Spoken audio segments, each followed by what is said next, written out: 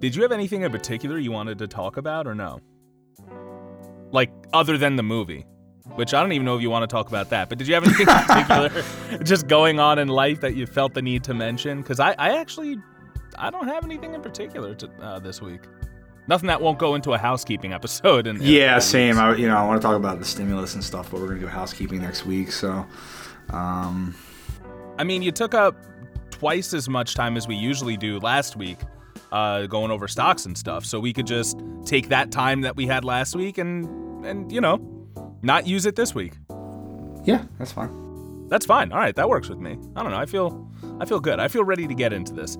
Guess how many new reviews we have, Ty? One new review-ish? That is correct, Ty. We had not just a listener, but another podcast reach out to us and let us know what they thought. So this is the Polar Opposites podcast. If you haven't listened to them, I guess go look them up and give them a listen. I should have listened to them in between getting the email and reading this, because who knows? Maybe they're like the Silent Majority podcast. Imagine.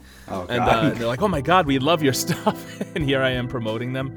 But yeah, anyway, so I just want to read a couple of kind words that were said to us by another podcast. And we really appreciate these words. It says, "Hi, I just found your podcast today after listening to your Judas and the Black Messiah episode. I wasn't sure what to expect, but I gave it a listen and I loved it. I really appreciate that your show isn't just about the movie. The commentary and personal experiences really add depth to the show. I love the multiple perspectives and how nuanced the discussion is. Now I'm going to binge the other episodes about movies I've seen, LOL." So that was awesome, and we really appreciate that, and it means a lot, especially as, I mean, you know, peek behind the curtain again, we do it all the time. Listenership has been, it fluctuates, and last month we hit half the listens that we got the month before. So I was like, oh my God, nobody likes black people, but that's not our problem. But anyway, yeah, I thought that was awesome. And Ty, good guess on how many reviews we got this week. It's like I had prior knowledge or something. Wild. Something of the sort. Listen, listeners, if you want to have your reviews or kind words, whatever they may be, read at the top of the podcast, all you have to do is go to the podcatcher of your choice, preferably Apple Podcasts, leave us a 5-star review and just, some words about us. And if you don't want it read out loud, but you want to leave a review, you can do that too. Just let us know you don't want it read aloud. Are you ready to bring in that theme song, Ty? Let's bring it on in. All right, here we go.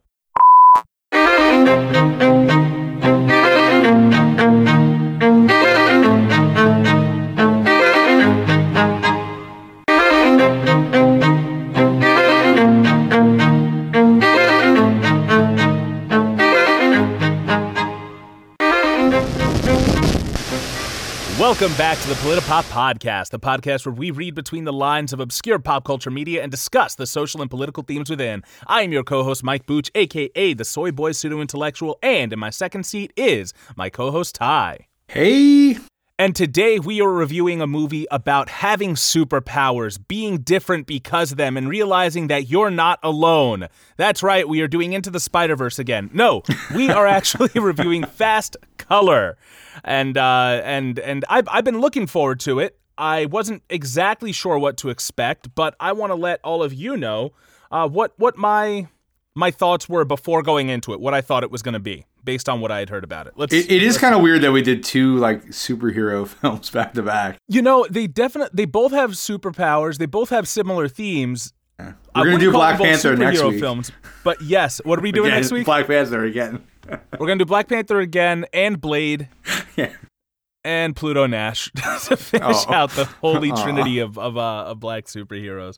But so I had a feeling that this was going to deal with generational trauma, that it was going to be about 3 generations of black women, and that was it. And turns out I was right. So, I mean, it was pretty vague. Nice. I knew nothing about this film. I never even heard of it before you brought it up. So I had no expectations. Well, before we learn exactly what it was about, we're going to move right on along, baby. Let's bring in that spoiler alert. Oh my God, I'm seeing the colors in the sky, and they are telling me that if you do not want to have Fast Color spoiled for you, then you would better not go through the rest of this podcast, okay? But if you don't give a fuck, or you've already watched the movie, then yeah, listen to the rest of the podcast. Let's move into the plot, Ty, whenever you're ready. Fast Color. After years in hiding, a woman is forced to go on the run when her superhuman abilities are discovered. Years after having abandoned her family, the only place she has left to hide is home. The only place she has left to hide is home. Ooh, what a chilling, No, that line chilling is way to pretty put good. it. It's pretty good. But yeah, that is the plot. It's not even just like, it's also the synopsis. It's the entire plot of the film. So technically that is a spoiler in itself. I mean, it's a simple happens. film. Yeah, it's a little slower, and I'm not opposed to that, honestly. No. I like a contained story. I mean, it's definitely, an indie film, so they don't have a ton of locations and things like that. It's really about the characters and some occasional pretty cool special effects. So yeah, the special effects I was very surprised by because, and in a good way, because I had known that it was more of an indie film, and I think I've only seen one actor in this film, maybe two, in anything else. And really. Yeah. Okay. Were you familiar with the cast in here or no? Yeah, the lead actress was in Black Mirror. She was in that, I forget the name of the episode. It won a bunch of awards. Yeah, I can't remember the name of the episode, but it's fine. I'm looking it up right now. It's really popular. And again, it won a ton of awards, and it was probably one of Black Mirror's finest episodes. And then she is also going to be in Loki. Oh, nice, cool. Yeah, I really like her. She's really good. So good for her. And the sheriff was actually in The Expanse, the show I've been telling you about. So I thought that was kind of cool. Damn it! See, I really got to get on that. Yeah. She was also in the Cloverfield Paradox. So I do know her more. She was in Jupiter Ascending by the Wachowskis. But yeah. So Gugu Mbatha-Raw, she plays the lead, Ruth, in this film. Good to see her, continuing to work. When I had originally heard about this film, it was through Mark Bernardin. He's a co-host of Fat Man Beyond, formerly known as Fat Man on Batman. That's Kevin Smith's podcast, and he spoke up and down about Fast Color and how how great it was and how it didn't really get the recognition it deserved. And I definitely Black Mirror. She was in San Junipero. Yes, thank you. Yes. Have I watched that episode yet? You definitely have. When Yorkie and Kelly visit San Junipero, a fun-loving beach town full of surf, sun, and sex, their lives are changed. This is like that award-winning episode. This is the one I haven't seen. What? Oh, I don't believe I've seen it. No. It's a beautiful story and so Black Mirror. Dude, get on that. As soon as we're done here, that's what you're watching. That's perfect. Is it worth it to smoke before I watch it or no? I mean, you could, but I think I enjoyed it sober, so. Okay. Well, I mean, yeah. But, just because, if there's certain things like it's very emotional. There's a philosophical dilemma presented by the finale of WandaVision. Okay. That normally is probably just a small thing, and if you're watching, you're like, oh, that's cool. But I was watching it, and I'm like, oh my god, my reality. I mean, yeah, if you smoke, I feel like, yeah, you're obviously, it's Black Mirror. I mean, that's what it does. Hey, you're gonna think of that, it turns right? reality on its head and says, this is what the future holds. So, if you want that, then go for it. But yeah, maybe we should review that episode one day. It's really good. Yeah, I would 100% be down for it. There's probably several Black Mirror episodes that are worth. You know what? We could do a month. That'll just be our thing. We'll just do themed months. That could be really fun. But yeah, I was pleasantly surprised by the special effects. But unfortunately, this movie didn't seem to have, from what I understand, I haven't heard anybody else talking about it. You didn't hear about it until I mentioned it. I don't think this really had the marketing that it deserved to get its name out there. But no, I was looking at it. Only made about $76,000. Get out of here! In a limited really? Theater release. So limited theater release. I couldn't quite find what the budget was. I mean, it obviously was low. I can't imagine it was less than that though. So they definitely lost money. Maybe people bought it, but I doubt it. It probably didn't make a whole lot of money, but. When you make an indie film like this, I don't think you're planning on it. You just kind of want to get your name out there, get the film out there. And I think they were really smart with how they spent their budget, right? They got some. I think they got some really good actors, but no one like such a big name they probably would have had to pay a huge amount to. And then they kept it in just a couple of like really generic locations, and then boom, superpowers. Throw half the budget in there, right there, and it seemed to work out for them. So. I love when you talk film. Do you know that? Oh, yeah? I just want to hear you talk more. I want you to say ADR. I want you to say budget. I want you to say flop. You know, real like industry film. Yeah. Film well, term. for anyone who doesn't know, I did go to school for film. I unfortunately was not able to pursue it as a career, but you know, I got a little bit. I got a little bit of knowledge there. Every once in a while, it creeps back out. But if you listen to our Antebellum episode, how many weeks ago? A few weeks ago. 2 weeks ago. 2 weeks ago, if you listen to our Antebellum episode 2 weeks ago, you realize that Nick, the special guest that we had on, he's working post on our own indie film, which does not have effects anywhere near this, but not, taking an earnest look at what superpowers mean in the real world, similar in that way. Yes, yeah, very very much. You know, this movie from the start seems to make it a point to critique capitalism, which I really liked. I think also it's important that this movie is told from the point of view of generations of black women. We've done the work in previous episodes, okay? We've talked about generational trauma, so we won't expound on it a lot here, if that's okay. We'll talk about it. Obviously, it's a huge theme in the movie, but there's something about listening to Bo read the journal entries that have been kept by women from her family, and just to hear that, I thought we were just going into the dystopian future, but this dystopian future has been around for a while. You know, she said her grandmother or her great-grandmother, I think, started keeping that journal or wrote in that journal or something.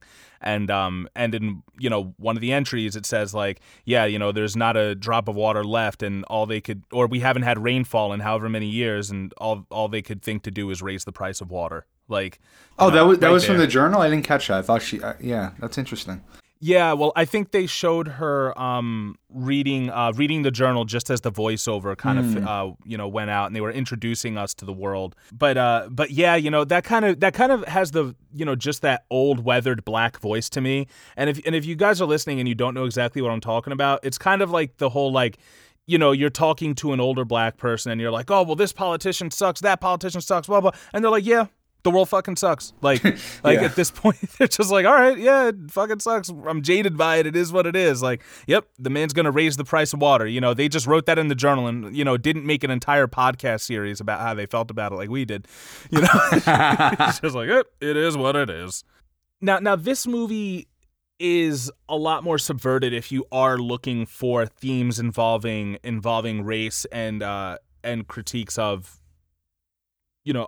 politics or of social issues, but I do think that they are there, and I wanted to lead into it with this thought. You've heard that J.J. Abrams and Ta-Nehisi Coates are going to be working on a Superman property, allegedly, or a Superman film. Yes.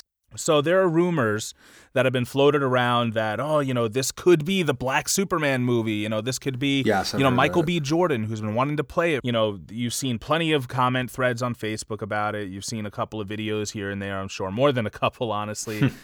My thoughts on that don't necessarily need to be shared here. But the long and the short of it, to keep it simple, is... whatever, they're going to have another fucking Superman film in another 5 years. I think what we should be all focusing on is J.J. Abrams is working on this, and he's been working on Star Wars, and we know how that turned out, so what you do is you have J.J. Abrams do the first film, Michael B. Jordan as Clark Kent. Right. Rian Johnson does the second film, Joseph Gordon-Levitt as Clark Kent. And then, third film, Michael B. Jordan's back, and fuck it, and J.J.'s back in the director's But all the stuff they set up in the first movie, about him being Black Superman and making it a big deal, being really cool about it, they just drop it. They're like, fuck it. He's just nobody's gonna even acknowledge that we changed actors, and we're just gonna keep going forward because who cares about Finn? I mean, shit, Superman. Sorry, damn it. Oh yeah, God that's damn right. it. That's exactly what they did.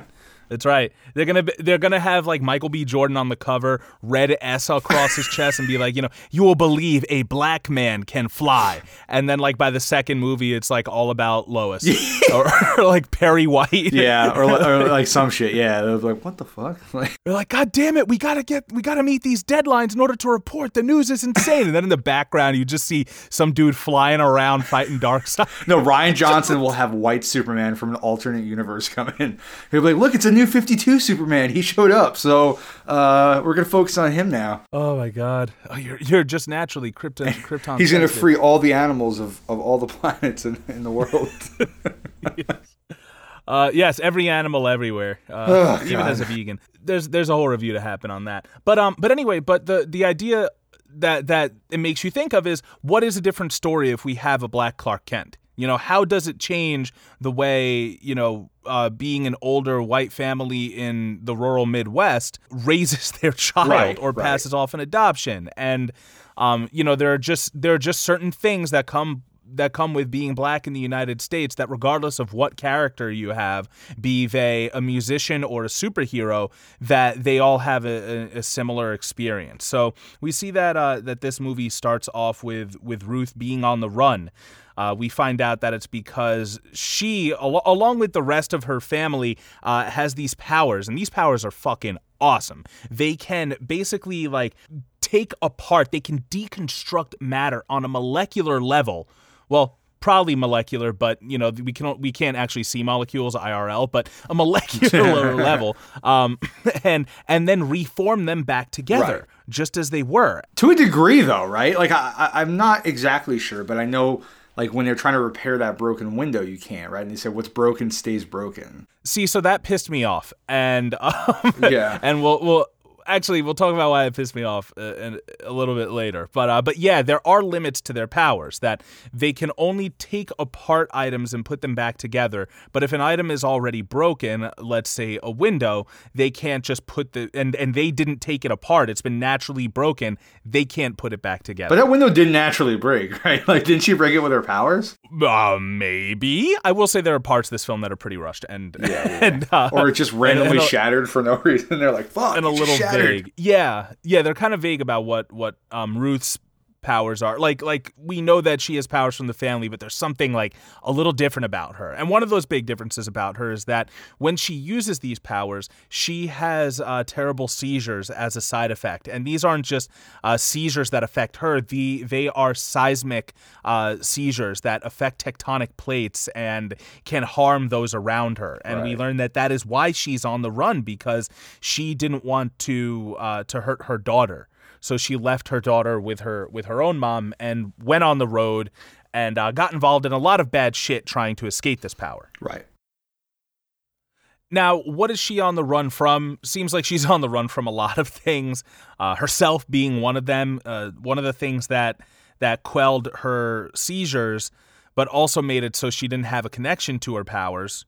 Well, actually, she probably did it so she wouldn't have a connection to her powers and thus wouldn't have the seizures. Kind of like Kate Skywalker. Well, she did say she never saw the colors, right? Until the very end of the film. She never saw the colors. That's what she tells her kid. So was she able to use her powers but never saw them but never the way her family did? Or did they use seeing the colors as an illusion, to... It's unclear to me. Let's because they do show her as a child and they show the colors in front of her, right? So the audience sees them. But it's unclear whether or not she as a little girl did. But she does specifically say, I've never seen the colors. She doesn't say, I don't see them now. She says, I've never seen them. And they, that's when her mother, the grandmother, explains that, she's never been able to use her powers the same way. And, it just doesn't work for her the way, it does for them. And so I was a little unclear there, so I'm not sure. Neither am I, it seems. But we do know that she turned to drugs to alleviate the seizures one way or another. Right. And in being an addict, it really ruined her life, as it does anyone. And we find out much later in the movie that there was actually an instance in which she content warning here. She has a seizure while asleep with her daughter in bed, and it bursts a pipe in the basement, and her daughter falls off the bed and into the water. Right. And this is the most pivotal moment in her life, because she's sobered up to have a kid, and yet her powers are still making it so she can't have a child. Doesn't she also say for a while after she had the baby that the seizure stopped, and then they started? That was they just started out of nowhere at that point. Must have been why she was comfortable enough to go, to sleep with her daughter the way she was. Yeah. But she does say that. Thank you for catching that. I don't necessarily want to compare this to Into the Spider-Verse, but because it is a movie about having superpowers that other you, and it is a movie about being an other, as in being a person of color, I think there are correlations to draw between. Like, the thing we said last week is that the power could mean anything to you. It could be a hobby you have, it could be a trauma you have, it could be something that makes you you. In the case of Ruth, her entire family has this. So, like, they're not alone, but she is the one who is alone because she's the only one who has these seizures. And that's really rough. And I think it makes for her being an interesting character. Yeah. Now, if we are going to view this from the reading between the lines perspective that we love to do on the Politipop podcast, we also see that maybe these powers represent her blackness. Not hers specifically, but, if you want to look at this as being a representation of what it is to be black in the United States, there are generations of things that are passed down to you that you have no say in, that you were born with. Yeah. You are born into a world that will not accept you for these things. Let's say it's something as simple as the color of your skin, or let's say it's something like generational trauma, which we went over in the Lovecraft Country episode, and my cousin Mani on the Judas and the Black Messiah episode made a really great point of stressing how generational trauma isn't just about habits that are broken or habits that can't be broken from parent to child and to child to child. It's also about the fact that your body, your mind, biologically alters to adjust to trauma. So it's an entire family line that is changed by that. In the movie, it's superpowers, but in real life, I do think we see people of color who are born into similar circumstances, and it could be socioeconomic circumstances, it could be right out racism, but whatever it is, there are only so few options presented to certain individuals. In this movie, we see she says, "I became an addict," and she became an addict to escape the circumstances of her life that she was born into, and to me, that just kind of screamed like how it's always communities of color that get substances poured into them on purpose by the United States because they are more susceptible to want to escape these conditions. There's definitely that's what I got. There's definitely a couple moments where they're not blatantly saying it's because they're black, it's because of their superpowers, but you could make that connection, like the fact that their family moves out to the middle of nowhere to get away from society because people are constantly looking at them and they're afraid of being judged for their powers. And, you could definitely see that in a very racist world, right? Where people they just might want to get away and just be them and their family, not have to deal with, the potential of racism or, oppression from other people. And this one's probably really obvious. There's the moment where the police show up and she's at the diner and, she's on the run. I believe she has a stolen car, so that that's the reason that she's running. But you could also say, when you call the police on a black person, there's a very real threat there, right? And she's obviously very terrified, and she chooses to go with a random stranger she just met, as opposed to actually dealing with the cop and going with this guy, which turns out to be a mistake because he's been kind of hunting for her. But I think that choice is something that maybe you could see in real life, right? A black person might not want to deal with a police officer because they don't know what's going to happen. They don't know how that's going to escalate, and they'll take a lifeline from someone around them who's willing to help. Yeah, Ruth, whether it's because of her powers or because of her skin, she's not comfortable being there, and yeah, she does take that lifeline. Now, this guy was actually on his way to Chris Hansen, and to be on Catch a Predator. I was like, wait a minute, what? Dateline NBC. But because he met Ruth, he was like, all right, journey. He definitely looked like it. Fuck.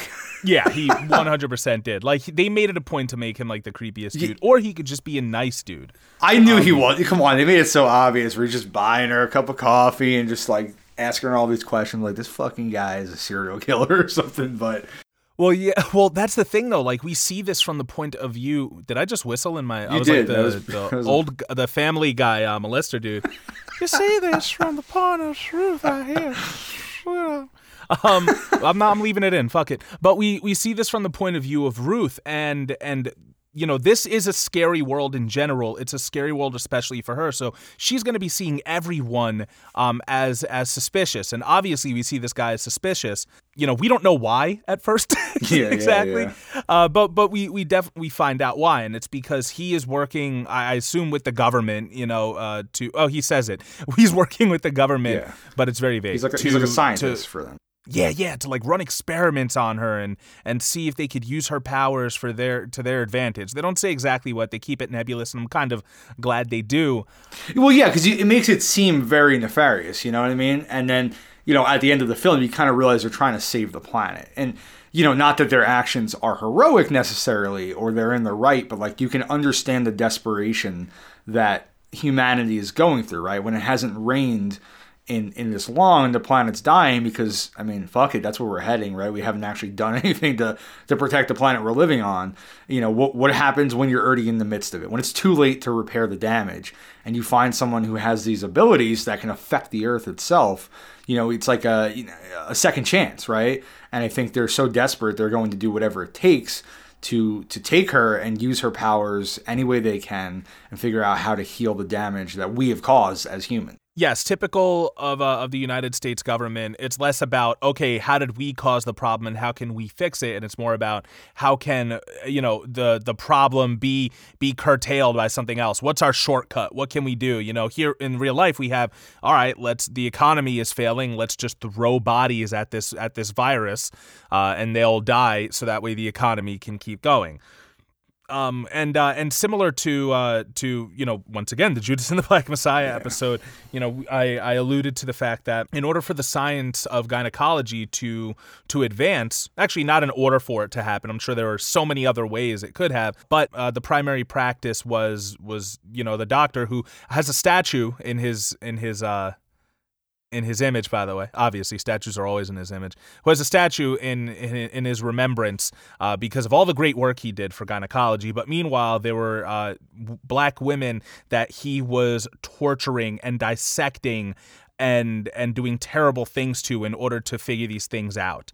And those practices still carry through to today where, as my cousin said, that there are black women who consistently will not get medication or get painkillers because it's believed that they have a higher tolerance for pain, that, black women are still more likely to die in childbirth than white women are. Like, it is just, it's really terrible stuff. So we do have to keep this in mind. And, we see that this is just a tradition that this creeper wants to continue experiment on a black woman. Yeah. In this case, it's because, powers. But, there's really not much of a difference if you do want to draw that parallel to real life, because it's, it's okay, well, we need to figure out a way to help people. Like, gynecology helps people, but, you don't have to throw black bodies under the, the gears in order to do it. Yeah, well said.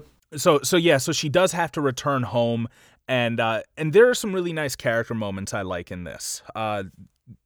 I don't know how much of my history I have shared or haven't shared on this podcast, but I have mentioned this, that there's something about your family that they have this ability to make you a child again, to really bring you back to the most vulnerable form of yourself, no matter how much you've grown or advanced as a human being.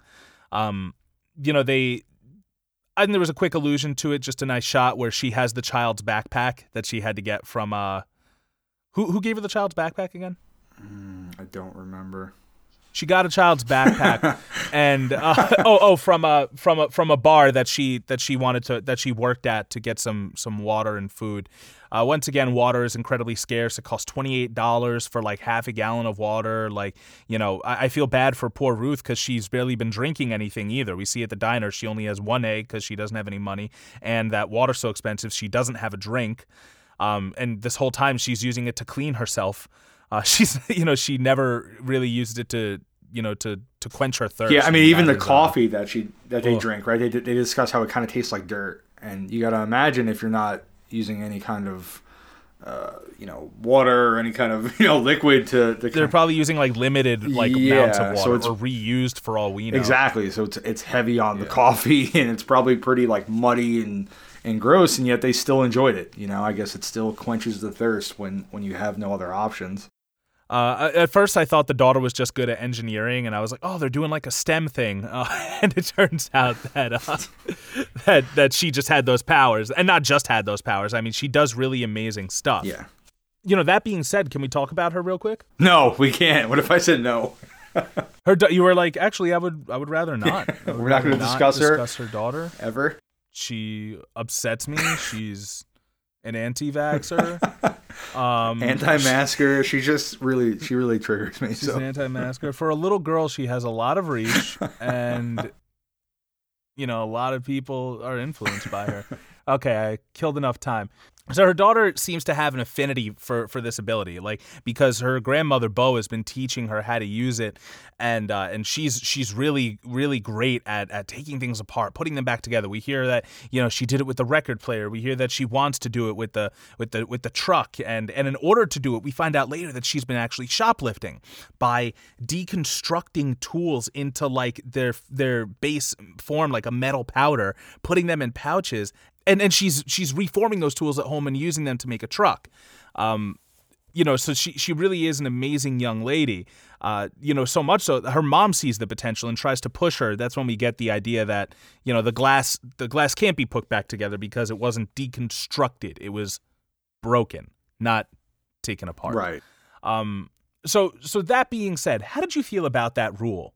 I thought it was kind of strange, but I do think they were starting to kind of say that wasn't true, right? There's that moment where Ruth tells her daughter that, why can't we try to put the glass back together?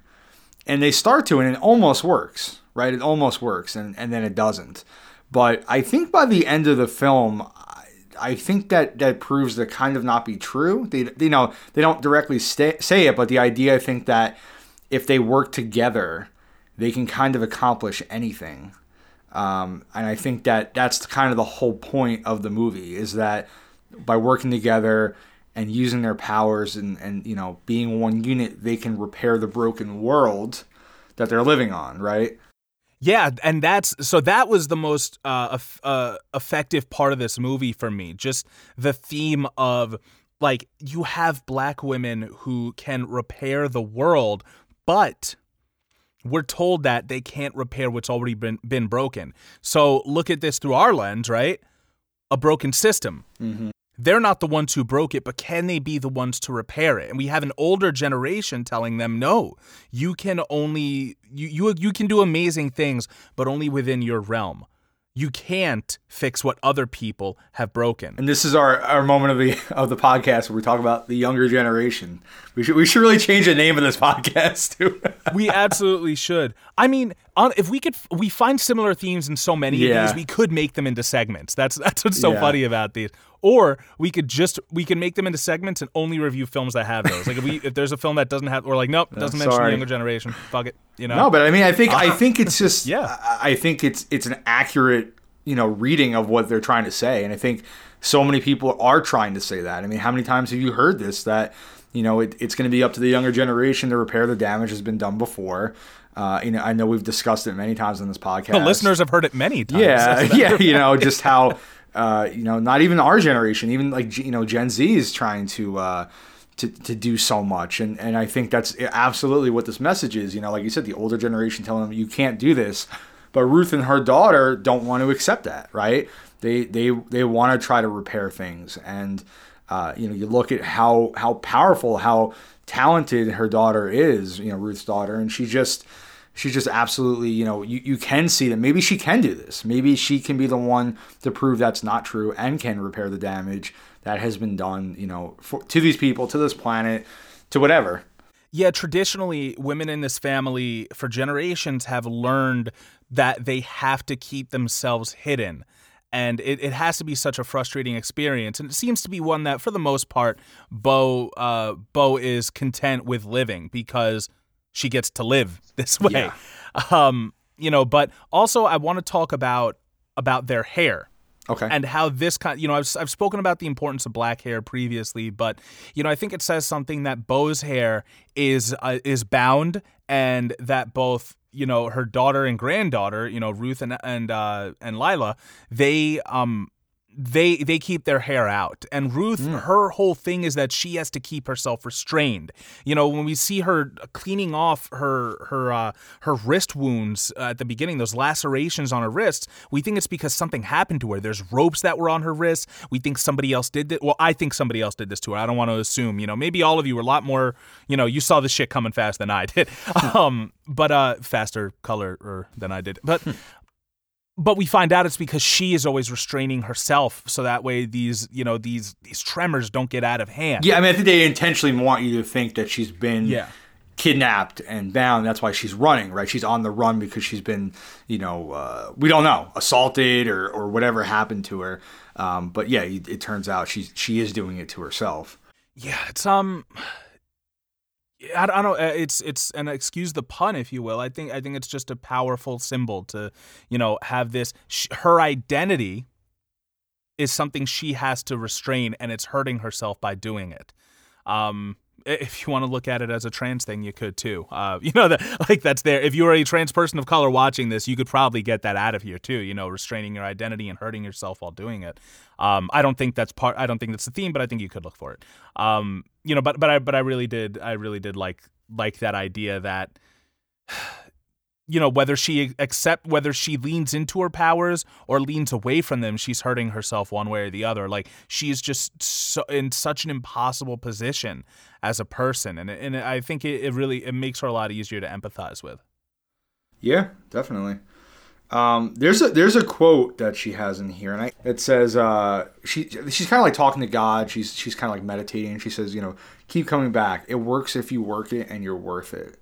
And apparently that is an Alcoholics Anonymous term, from what I... Oh, yeah. When she started with the Serenity Prayer, I was like, oh, okay, we're going with recovery. Yeah, and I thought that was... What did you think of that? I mean, it just, the quote itself kind of caught my attention. And then, like I said, I thought I'd heard it before, but I couldn't quite place it. And I kind of wrote it down. I was like, that's interesting because, if you want to just break it down as is, she's coming back to try and fix what she couldn't accomplish the first time, right? She couldn't do it and she ran away. But now she's realizing, that if she works hard at it and she tries to repair the damage she's done and tries to repair her, her family relations, and all those kind of things, it can happen, and it's worth it. She's worth it. She's worth putting that time and that effort in to repairing this stuff. And then, obviously looking it up and realizing it's an Alcoholics Anonymous quote, I said, that makes a lot of sense. She dealt with addiction, and she's trying to kind of make up for her sins of the past, and by working at it and spending time with her family and facing, I think, her problems, she's kind of taking those steps to do that. And I'm sure a lot of people can relate to that. Like, whether, let's say addiction specifically, not addition. I've had Subtraction. a problem. I've been addicted to crystal meth for a while, and this addition has gotten hold of me. Don't even get me on division. Woo! Oh, don't even get me started on it. But yeah, if we want to view it as addiction specifically, this idea that you're less than, or that you're worthless, or just people with low self-esteem in general, like, you've all said this to yourself. And I think that's so tough to make any steps in your life if you feel that you are not worth making those steps for. And that was incredibly relatable. Like, this whole, I tell it to you all the time. If you say something about yourself, Ty, I say don't talk about my best friend that way. Yeah. Or like, I'll even do it to myself. Like, if I do something that I thought was was stupid or whatever, I'll be like, oh, you idiot, or oh, you shouldn't have done that. And I'm like, I am so hard on myself when I don't have to be. And for just her to be like, you are worth it. I was like, oh my God, this is great. But yeah, that was a beautiful quote. Yeah, and it's a simple moment. They don't spend a lot of time on it, but I thought it was good. There is a quote too that I believe Bo says, and she says it that we're all just doing the same thing over and over again, hoping someone will get it right. But yeah, that's probably my favorite quote from the whole film. And it kind of speaks to what we were talking about with the generations and the fact that they just keep trying over and over, and they're hoping it'll be different this next time. They're hoping it'll be better. And then by the end of the film, I think they kind of make that message that maybe this time it will be.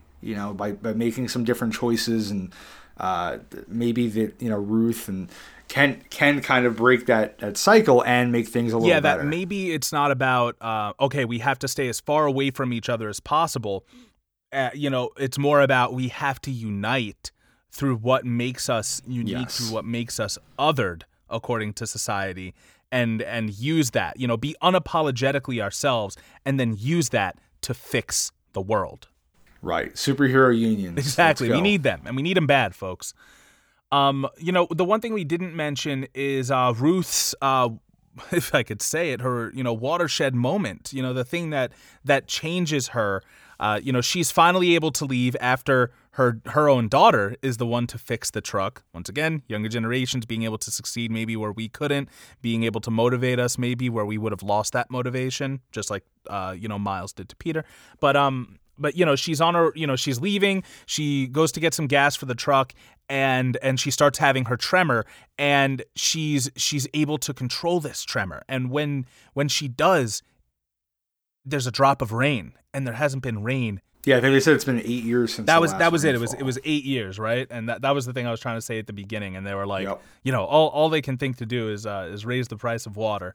That's still just one of my favorite quotes, because you know what? That's exactly what they would do. They brought it up on Move Left, right? When they were talking about like, this company has this vaccine and that company has this vaccine. And Yes. it's like, how come we just don't all have the same formula for the vaccine? Like, there shouldn't be a company that has a 65% success rate.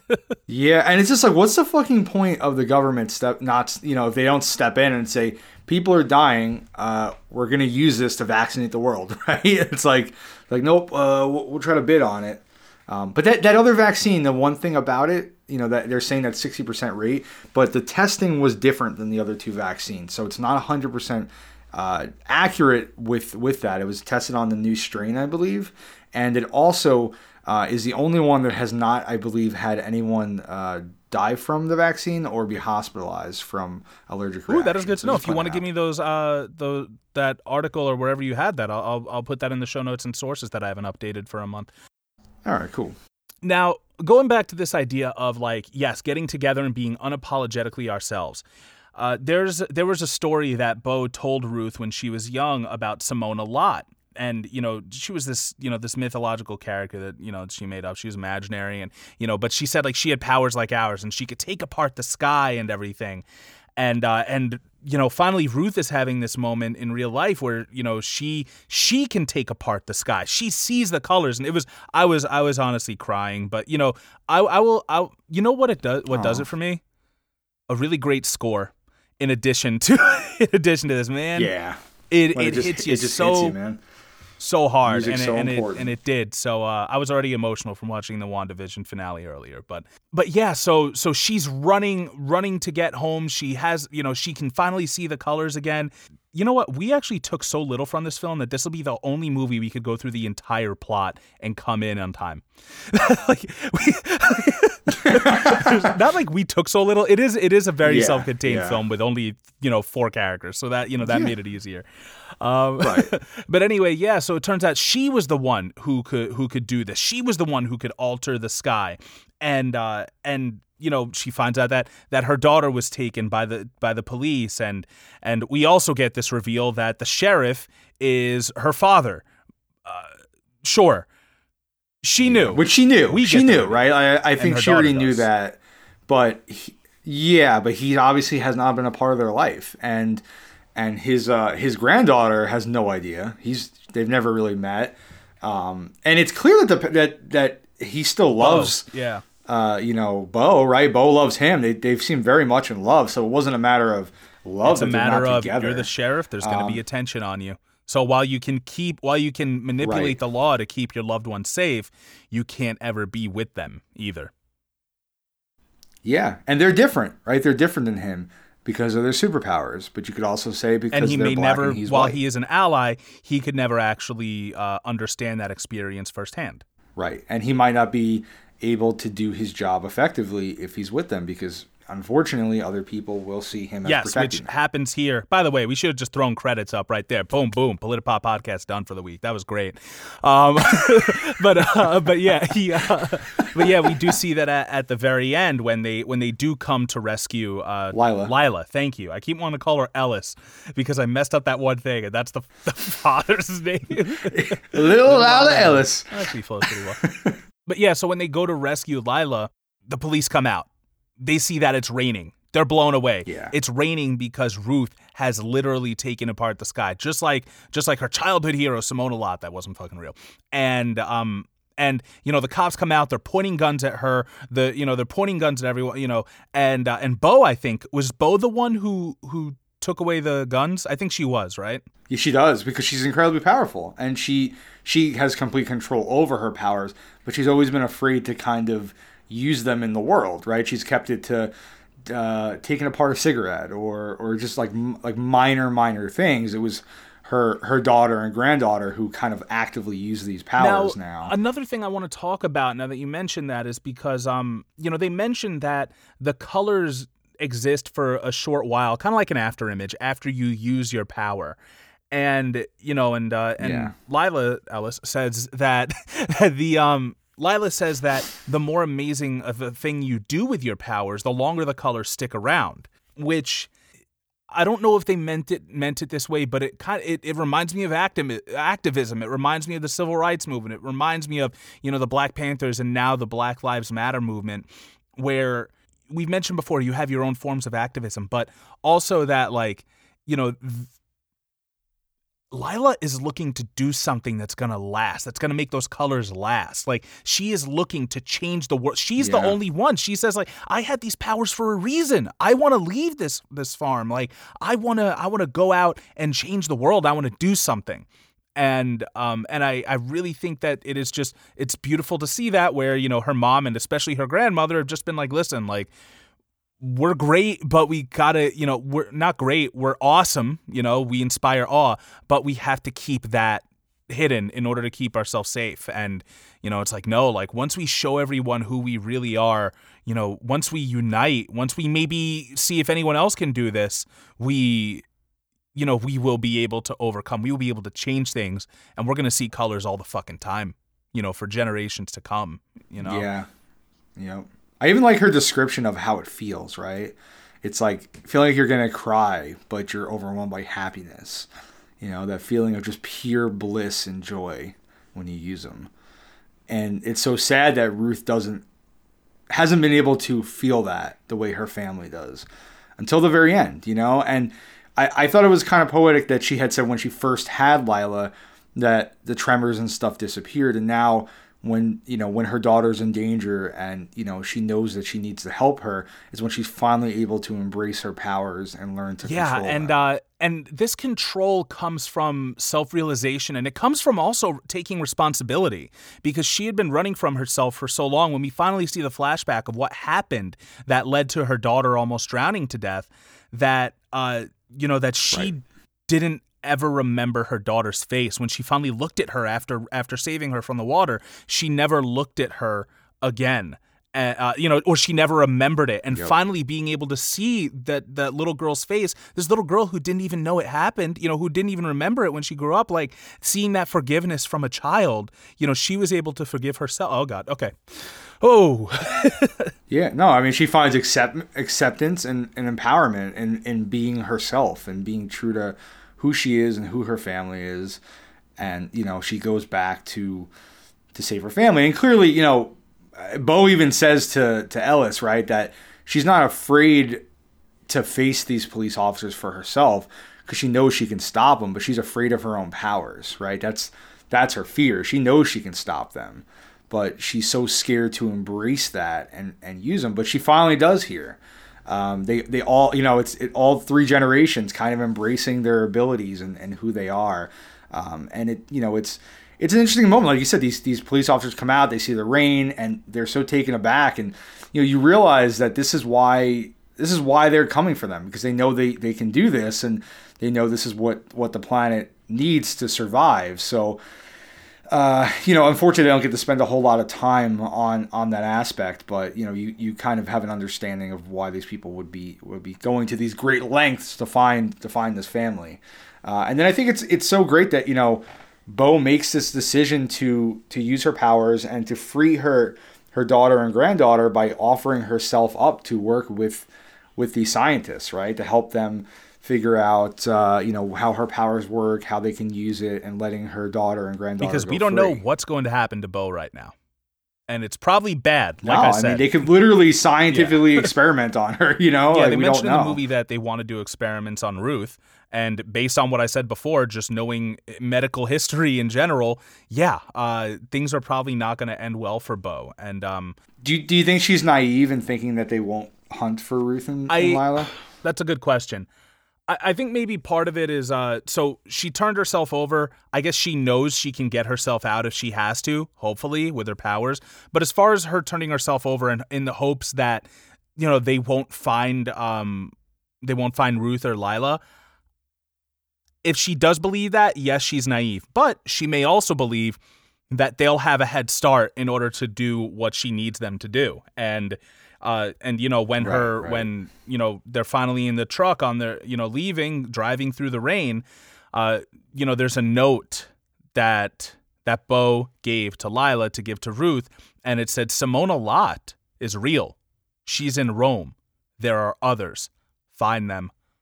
Go take apart the sky. So good. It's also kind of reminding me of V for Vendetta when it turns out that after he put Evie through that whole fake prison scenario and she's reading those letters and it turned out they were real letters that he had been given. Yeah, right? that's right. And you're like, oh shit, it wasn't all fake.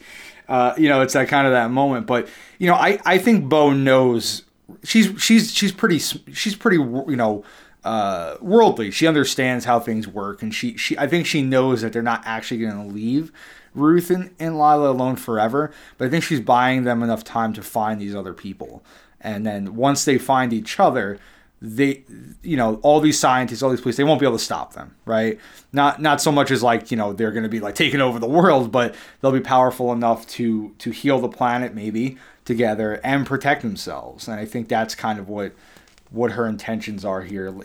She knows that she's had her time, and she gives her family a chance to kind of fix the things that she probably could have done if she had taken the time to go find these other people like her when she was younger. Two last things I want to discuss. One of them was how they used their powers in the 10-minute finale. I believe Lila was the one who was taking apart the doors, right? Or do you think that was Bo? I think it was Bo. I thought it was Lila. If we go with mine, then it means each of them used their powers in like a different way. It means Lila, the youngest, was able to break down the walls, Chris Jericho style, and that Bo, the eldest, was able to take away the weapons of the oppressors. And right in the middle there, I don't know if her being in the middle is necessarily important, but Ruth, she was the one who was actually able to like bring life because she was able to take apart the sky and make rain happen again. Yeah, I like that, but I'm pretty sure it was Bo. She puts the door back together too when she walks back inside and leaves all the police outside. Okay, so I looked shocked. away for a sec. That's probably why. Okay, cool. So all right. Yeah, she walks to the door very confidently, and bam, the door just comes back together, and it's kind of like, this is how I think she's kind of showing them like, I'm coming with you, but don't forget I'm in charge. Yes, which I really I like that a lot. The last thing I wanted to discuss for me was it was pretty powerful to see Ruth finally meet Lila and know like, oh, like this is your mom, and when Ruth finally lets Lila know, like, listen, I left because I was an addict, because she was like, oh, let me come with you. She's like, I'm an addict, like I'm, it's not good for you to be with me. I'm always recovered, stuff like that, and I had a lot of shit in my own childhood, and I think you have at least a couple times, the whole idea of just having to be separated from your mom, and then the next time you see them, it's like they're a different person. Oh, absolutely. Because you've both been through so much on your own end, and for one reason or another, whether it's, I think in my case it was addiction and mental illness. I think in your case it was socioeconomic, circumstances. But I did think that was very powerful. And for those of you who think it might just be for the movie, no, it's not. this shit happens. Broken families are Yeah.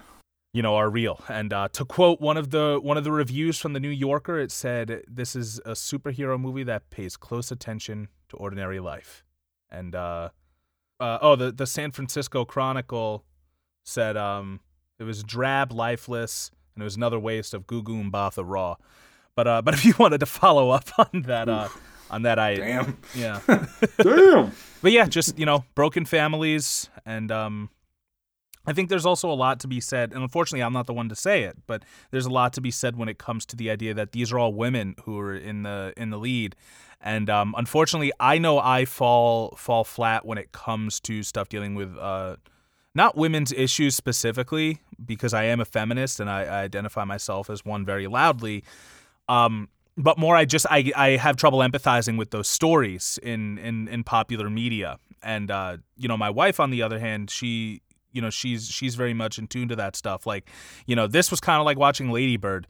She watched Lady Bird and was like, all right, she loved it. I didn't think it was that great. And she goes, it's because you're not like, a daughter to a mother. Like you don't understand that. So I think there's also a whole other level in this, the fact that it is about women and not about, a grandfather of father and son. Right.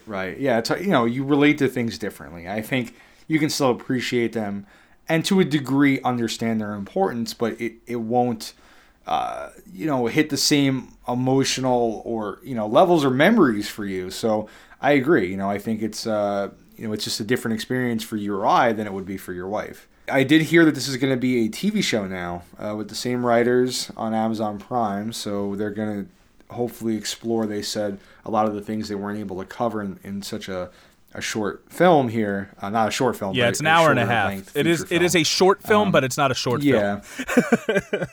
Yeah. So, that's kind of exciting to see maybe them explore some of the things that we briefly touched on, but obviously they weren't going into great detail on. So, now's a good time to get into the movie, as the show will be hopefully coming out. And release a fucking two. podcast. So next time people look up Fast Color, they'll be like, yeah, we put a podcast. You were the first ones to review it. Like, they used to have a podcast, and then they'll just start listening to the decline of that we have, like our spiral downward. It's going to be like ECW. I really enjoy the cast of this film. I feel like they all just did a really, really great job exploring emotion and just feeling like really, like fully realized people. Even though they have powers to a degree, I don't know. It's a simple film. There's not a whole lot going on, but it really focuses on character and dialogue, and I feel like everybody really did a good job, including Lila, who's a little girl, and she was a great actress, I thought. So I felt everyone did a really believable job with their roles. Yeah, child actors are like a whole beast unto themselves, because you don't necessarily recognize when there's a good one, but you always recognize when there's a bad one.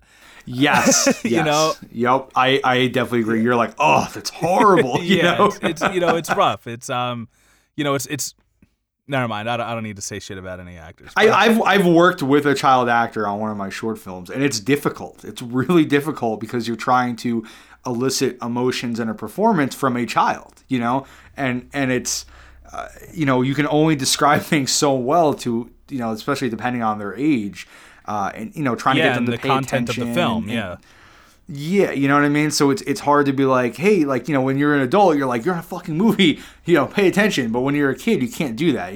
You have to put, those kid gloves on, as you would Joss say. Whedon, Jesus Christ. Right. Hey, fucking pay attention, Ray Fisher, come on. Fucking pay attention. Or You're keeping it? You're keeping da, it? da, da, da, da. Fucking Joss. You're fucking around on set. No, but you know what I mean? Yeah. And like, with a kid, it's you can't just be like, hey, like, action, let's go. It'd be like, hey, look over here, like, get this emotion. And not that she's like you that get a young, teddy bear behind the camera, and all of a sudden they're like, Mother, I'm moving out. And they're like, oh, perfect. Good thing we had the teddy bear for motivation. A great actor. But yeah, it's a lot of energy and I don't know if it was I know part of it was definitely great directing, but kudos to Sania Sidney for killing it as Lila. She was an amazing addition to this film. Really, really powerful role. Really powerful performance, I think. I would agree. I like that you talked about the cast, because for a film like this, which, the special effects were great for an indie film. They were good in general. I will say that, at least to me, but also like, it can't just be those effects. Like, so you need an amazing cast to really bring it together, ground it, and make it relatable. And I think that the cast did that well. Well, I think that's the biggest downfall of a lot of indie films, right? A lot of times you don't have a big budget, so you're either working with, people that are not getting paid a whole lot, or sometimes not getting paid at all. And not that they're not talented people, but maybe they're not as experienced, or just, don't have the same level of skill as like, fucking Meryl Streep or Denzel Washington, you know what I mean? And to try to get some really believable performances out of them can be tough, right? I mean, how many indie films have you watched where you're just like, oh, it's kind of cringy sometimes, the performances, but I didn't feel like that with this film really at all. So I thought that was kind of a big accomplishment for them. Yeah. What were the quotes that you wanted to share? Yeah, so Julia Hart, who directed it and co-wrote it with her husband, she was asked where the color, where the idea came from. The color idea came from, and she thinks it came from simply letting go. When we harness our greatest power, we see this beautiful thing underneath the world around us that you can't see when you're not paying attention. And I don't think we really, kind of talked about that, but the idea that, paying attention. I did. Are you fucking kidding me? I'm not the paying attention part. No. I was like, yeah, that's what I'm a genius. No. To like not paying attention to the beauty of ourselves, to the world around. Like, have you ever just been driving down the road and you just look around you and kind of take it in, and you're like, wow, this is wild. You know what I mean? Especially if you're in a really nice area and you're looking at the trees on the mountains, or, a beautiful city, and you kind of think about what's there and what's been built and the people, right? That are all around you, and how everyone has a life and a story. And I think sometimes we get so caught up in our day-to-day life, our work, whatever's going on, that we forget to kind of think about those things. And when you do, it's kind of mind-blowing. So I don't know if that's what she meant, but that's kind of how I look at it. Well, I think that, that's a very beautiful way to say it. But I personally, I don't know about the listeners, but yeah, I personally have done that. I've made it a point more recently, to kind of take a step back and just like not be in my own world, but be in the world. And normally it is, yes, after I've gotten high, but it could just be walking outside and like I'll just stop and be like, yo, like everything around me is moving, like everything around me is growing, it's changing. Like we are part of an organism. And I know you didn't mean that part necessarily, but I totally agree. Yeah, I mean, I agree. It's you take a step back, and I think you're able to see things more clear when you stop focusing on stuff. Yeah, definitely. I got two more. One is, if the world is gonna die, we're gonna have to be brave enough to share our power before it's too late, which is the core of the film, right? And we kind of discussed that, but that women often hide their strengths from the world and from men, and that strength is magnified when they work together. And I think that's kind of a great summary of what they were trying to get at with this film. And unfortunately, it's very real because, as I mentioned, and we've talked about on the podcast before, the planet is, definitely dying from what we're doing to it. And I think everyone who has the ability to help and, has the strength to kind of do something will need to come forward, as we've seen, right? Look at what's her name? The young girl, Greta Thunberg. Who's been traveling. Thank you. Yes, Greta Thunberg. She's a young girl who decided that somebody had to say something, and she went out there and she's faced so much criticism. She's got to have a really thick skin for what she's been dealing with.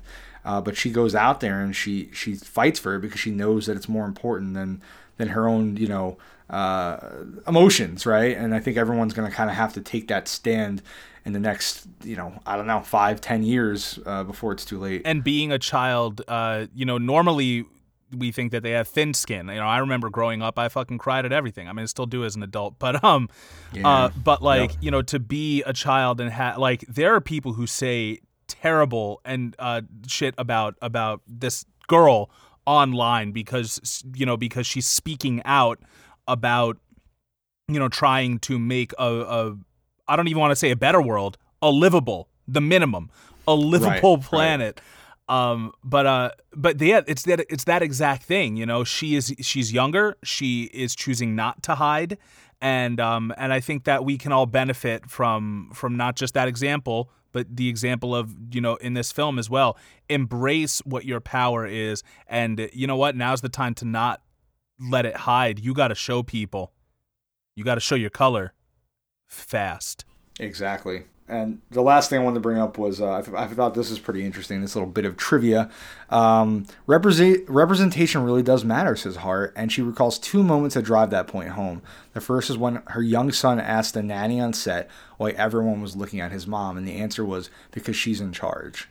And the other happened at a screening with black girls in the audience who rushed Sydney afterward to praise her performance and character. A young black woman told Hart that she wished she had this movie when she was their age. And, wow. You know, we've spoken about that a lot, right? And how, you know, that's the whole point of representation. You know, all these people that get triggered by that, you know, why do we have to, you know, have a black superhero now? What's the big deal? Because representation is important. And when you don't have someone that you can, you know, feel connected to or look up to, it can be devastating, right? I mean, how many times have we been able to look up to even superheroes, you know, growing up? And it's so important for everyone to have that opportunity. And when you only see yourself in service roles or villain roles, it's going to become very easy to believe, because the society you grow up in believes it, that, oh, well, maybe I am more apt to being a villain or a servant to Yep. people. And yeah, it's a simple, this is just a good family story, race or not, you know, or women or not. Like, it's just a good family story. And then they add those aspects and make it even better. You know, Julia Hart is white, which surprised me. But I was like, oh, what do you know? You know, yet chose to use. Oh, I didn't realize that. Yeah, she's white, and so is her husband, Jordan Horowitz. But they chose to make a movie about, you know, a movie that features black leads, and whether they know it or not, is about the black experience. Right. Anything else, Ty? No, that's what I got, man. And before we close out the show, we want to let you know what we're going to be watching next week. We'll be reviewing Pixar's Soul. That's right. We're going to be reading between the lines of this movie, where well, you watch the movie, and we'll talk about it next week. How about that? But yes, once again, we didn't mention it this episode at all, but we are doing our best to follow up our Black History Month, which was almost exclusively rooted in black trauma, with following it up with a Black Triumph Month. So we all movies in the month of March will feature characters of color who are triumphing in one way or another. And luckily, this movie did that at the end, so that was nice. Yes. Yeah, I was like, oh geez. I was like, oh no, I'm going back to the whole trauma thing. And we are still throwing around having a housekeeping as our last episode this month, or with doing another movie. So if any of you happen to be listening, you let us know which you would prefer, a housekeeping episode or another movie. We're currently tossing up the ideas of Cinderella with Brandy, or Sorry to Bother You, which would mean Lakeith Stanfield makes his third return to the Politipop podcast. Get out. Or you can hear us talk about the stimulus and politics. Let us know. Let us know what you prefer, you know? Yeah, let us know. You know, honestly, all it takes is one listener. It literally takes one listener to say, I would prefer this. So just know that, guys. You can make a difference in this whole podcast, just one person. It really can. And you know what else can make a difference? You can leave us a review on Apple Podcasts or wherever you get your podcasts. You can find us on Twitter at PolitiPopPod, Instagram at PolitiPopPodcast, email us at politipoppodcast@gmail.com. And if you want to get our show notes and sources, you can go to politipoppodcast.wordpress.com. Special thanks to all of you listeners out there. You are fantastic. And always to Antonio Chava for logo design. For the Politipop Podcast, I have been Mike Booch. I have been Ty. And remember, no matter what you're reading, no matter what you're watching, no matter what you're listening to, no matter what media you are taking in, always remember to never stop thinking, never stop learning. Find yourself, accept yourself, take apart the sky, and read between the lines. And scene. That it was, my friend. That it was.